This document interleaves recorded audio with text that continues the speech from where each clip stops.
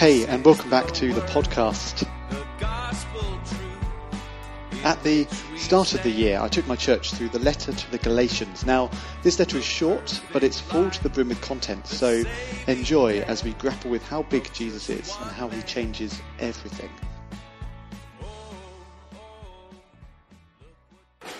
So a quick summary of where we've been to begin with. Paul has shown the Galatians that the gospel he preaches is I have it underlined here, the gospel. It's the gospel that he received from God, not from man. It's the gospel that the other apostles have agreed with. It's the gospel that rebuked Peter. It is the true gospel. And after going through the history and the proof for that gospel, Paul turns his eyes directly onto the Galatians, just like a parent when you've done something wrong. Turns his eyes directly onto the Galatians and does the same thing that he did with Peter, as we read earlier. Have a look at verse 1. You foolish Galatians, who has bewitched you? Before your very eyes, Jesus Christ was clearly portrayed as crucified. Paul is going to show the Galatians that they know the gospel he's proclaimed, the gospel that clearly portrays Christ as crucified, is the true one. The message that Paul is painting is so vividly pictured for them that it can be said there in verse 1 to be before their very eyes. It's as if he's taken a massive billboard and surrounded it with neon lights as well. You can't miss it. And that's why he's able to speak so strongly. As I said, let's not miss that. This is a strong rebuke because the situation is serious and the reasoning is foolish. So as I said, Paul's going to show the Galatians that they know the true gospel, and he does that with two main arguments here: their experience and scripture. So we're going to see that each one shows Paul's gospel is the true gospel. The first one, the Galatians' experience in verses 2 to 5. So in verse 2, I would like to learn just one thing from you, Paul says. Did you receive the Spirit by the works of the law, or by believing what you heard? Now, it's a common technique to ask someone questions when you want them to realise something for themselves. Questions help you to assess what you really think. And the one thing Paul wants to know, the one question he's asking the Galatians in verse 2, is did the Galatians receive the Holy Spirit by doing or by hearing? There's a massive chasm between the two. There it is on the screen. You see, doing is an active thing, isn't it? After all, it's something that you do. But hearing, well, you're doing that right now, whether you're choosing to or not. Sound just goes in. It's a passive thing. It's not something you do. You don't have to do anything. So, Galatians, Paul asks, did you receive the Holy Spirit by doing or by hearing? And the answer is so obvious. It'd be foolish to get it wrong. You'd have to be bewitched, wouldn't you? Notice the definitive fact there. The Galatians did receive the Holy Spirit. That means we know they were genuinely converted. They had come to faith hearing what Paul had preached, hearing the good news of Christ crucified. But now the issue is they're trying to finish the race on their own. Or as Paul says here, by means of the flesh, through doing, when they should have been carrying on as they started. And they're in danger of throwing away everything that they have, everything they've experienced. And that means Paul can ask again in verse 5. So again I ask, does God give you his Spirit and work miracles among you by the works of the law, or by your believing what you heard? Well, the Galatians know the answer. They've experienced the answer. The response should be, well, it's by hearing, Paul, isn't it? Of course it is. How foolish of us to think otherwise. But whilst we hold the Galatians up for being foolish, that's a struggle we know, isn't it? We know the struggle it is to really not have to earn something, to not have to do something. I mean, our society tells us there's no such thing as a free lunch. We like to do, don't we? But the message of the gospel is that it's all about faith. Paul knew that from his experience on the Damascus Road. The Galatians should have known that too. And Scripture tells us consistently that it's always been about faith. In verses 6 to 14 now. Paul turns to his second argument, and with that, he turns our attention to a man named Abraham. And what does Paul want us to see about Abraham? Well, he wants us to see that he had faith in God, and that is what has made him righteous. It's the same for him as it is for the Galatians, as it is for us today. It's always been about faith.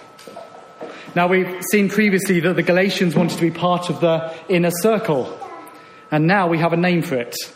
It's the children of Abraham. But that leads us to the question, doesn't it? Who are the children of Abraham?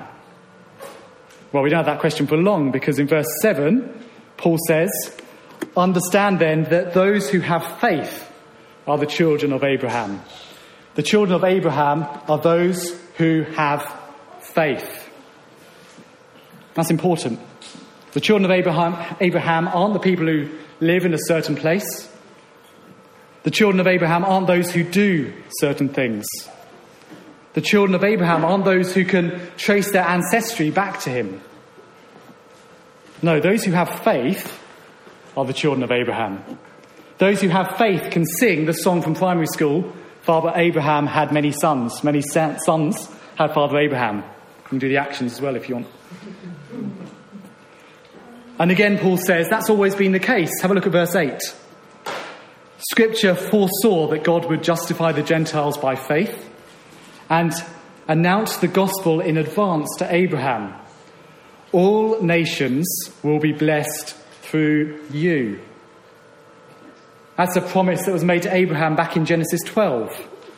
That Scripture can be said to foresee, showing that God would justify the Gentiles, the nations, through faith. And that means all nations, from Australia to Zimbabwe, from Galatia to Great Britain. They're all going to be blessed through Abraham. Now, we're going to think about that some more in a couple of weeks in our growth groups, so store that one in the back of your mind. But the big thing here is, faith is the only way. It's always been that way. Now, that's a lot about faith, isn't it? In fact, Paul's mentioned the word faith 4 times in just those 2 verses. So what's the alternative? What's the alternative that the false teachers have been peddling? Well, if you were with us before Christmas, you might have noticed that this passage looks familiar. And we've looked at this part of the passage already. In verses 10 to 12, Paul shows us that the alternative to living by faith is to live by works of the law. And it's important here to grasp that this is what people are resting their hope on. That's the issue. It's what they're resting their hope on, or in Paul's words here, what they're relying on that is causing the issue. Now, there's a good preacher from a couple of centuries ago who tells the story at this point of 2 men who are in a boat. I don't know if you've been in a boat, in severe rapids. As they were carried swiftly downstream towards perilous rocks and waterfalls, men on the shore tried to save them by throwing out a rope. One of the men caught the rope and was saved. The other man, in a moment of panic, grabbed what he thought looked secure, a branch from a nearby tree. But he soon found out that was a fatal mistake. Crack. The man who caught the rope was drawn to shore, whilst the man who clung to the branch was carried downstream by the rapids, never to be seen again. You see, one man relied on the right thing, the other rested their hope and their weight on the wrong thing. And for those who rest their hope, who rely on works of the law to be right with God, verse 10, well, it doesn't work. To rely on the works of the law for your salvation means you have to be perfect. Clearly, no one who relies on the law is justified or seen as right before God. Because, as Habakkuk, you may remember this, from verse 11 says, the righteous live by faith. It's the way it's always been. It's always been by faith. And it's always been by faith all the way through the Old Testament. Do you notice that's why there's sacrifices in the law? The expectation of the law is that the people wouldn't be able to keep it perfectly, hence sacrifice. And it took faith to accept that God would forgive, that those sacrifices would actually do anything.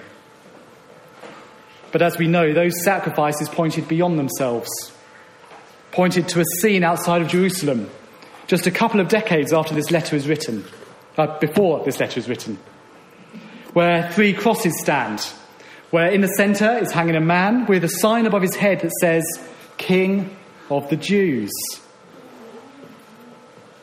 But at that place, all the sin, all the law-breaking is being paid for, was paid for. Where the faith that God would make things right was turned to sight. You see, the one who did everything perfectly, the one who could lay claim to the blessing we see here, took the curse so that we could receive the blessing. You'd have to be bewitched to reject that. You'd have to be foolish to not see that it's always been about faith.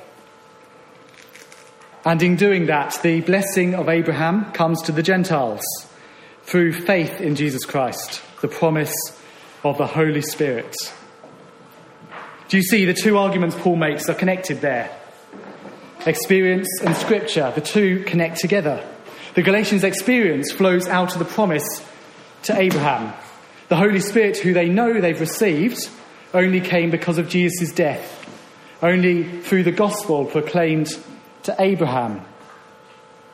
So Paul says the Galatians should know that it's always been about faith, and therefore they should know, and that we should know, anything else has to be wrong. Now, it's one thing to know is by faith alone. It's quite another to live like that, isn't it? Where do we tend to forget that it's all about faith? Where do we tend to think to ourselves that we need to do something to be right with God? How do we do anything about it? Well, Paul says that the issue is that we don't think enough about Jesus, that we don't have a good enough grasp of Jesus Christ crucified. That's where he said the issue was for the Galatians back in verse 1. The solution to the Galatian problem was to remember Jesus Christ crucified. The solution to our problem of thinking we should do something is Jesus Christ crucified. What Paul has preached in his gospel, what he has put up on those billboards, where he's surrounded with big neon lights. So that's what we need. We need to be reminded daily, hourly, minutely, can't go much smaller without confusing my language. We need to be reminded over and over again of the gospel, to be reminded of Jesus Christ crucified, to have a bigger picture of Jesus, to remember the gospel. Well, that's a challenge for this week.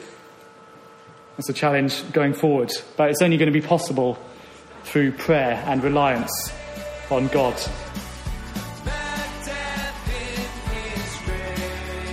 Well, there's some things to chew on.